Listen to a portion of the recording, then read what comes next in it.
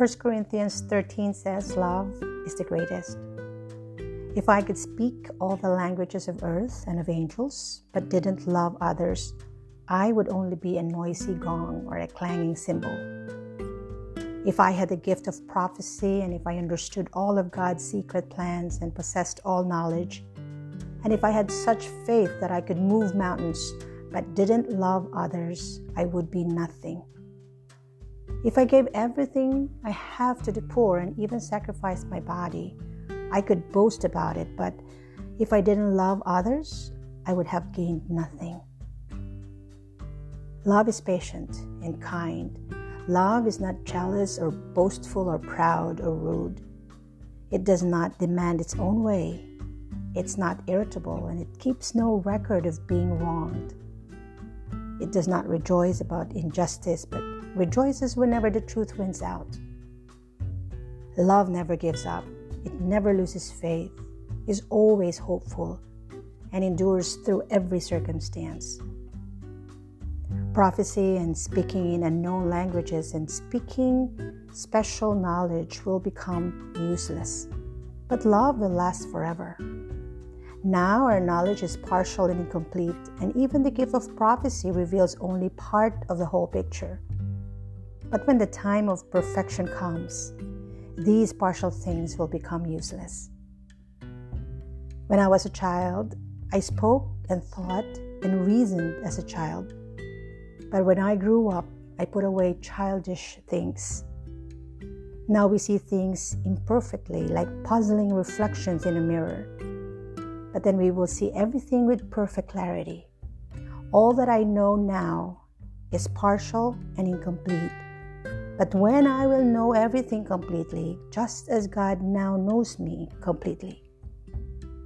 3 things will last forever: faith, hope, and love. And the greatest of these is love.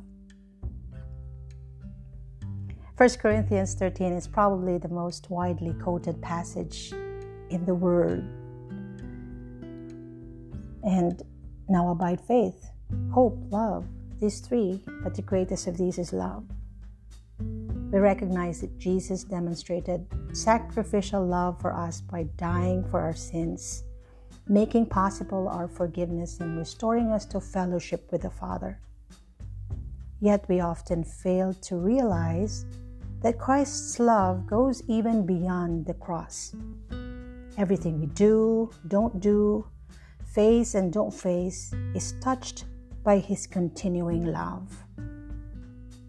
Everything about us hinges on love because God, who is love, created us in His image. Because God loves us, He gives us blessings and lets us share them. When we pray and are told to wait, it is because He loves us and knows we need time to grow.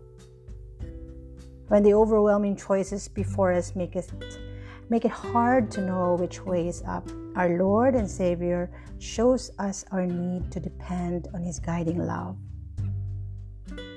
Jesus demonstrated this kind of amazing love to Mary and Martha upon Lazarus' death.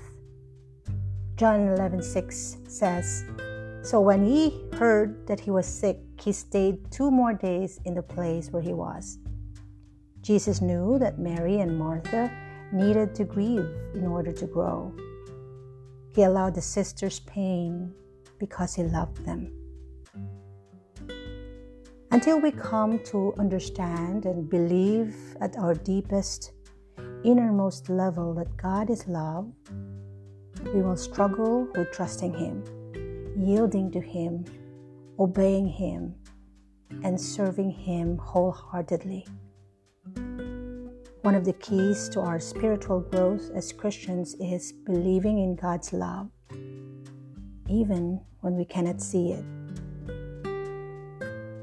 While we are to live in faith and hope, our most important dwelling place is God's love. Without making His love our ultimate dwelling, we cannot fully live in faith and hope. We should refuse to take a step or a breath without remaining keenly sensitive to the greatest of these. And this is our Father's love. Amen. you.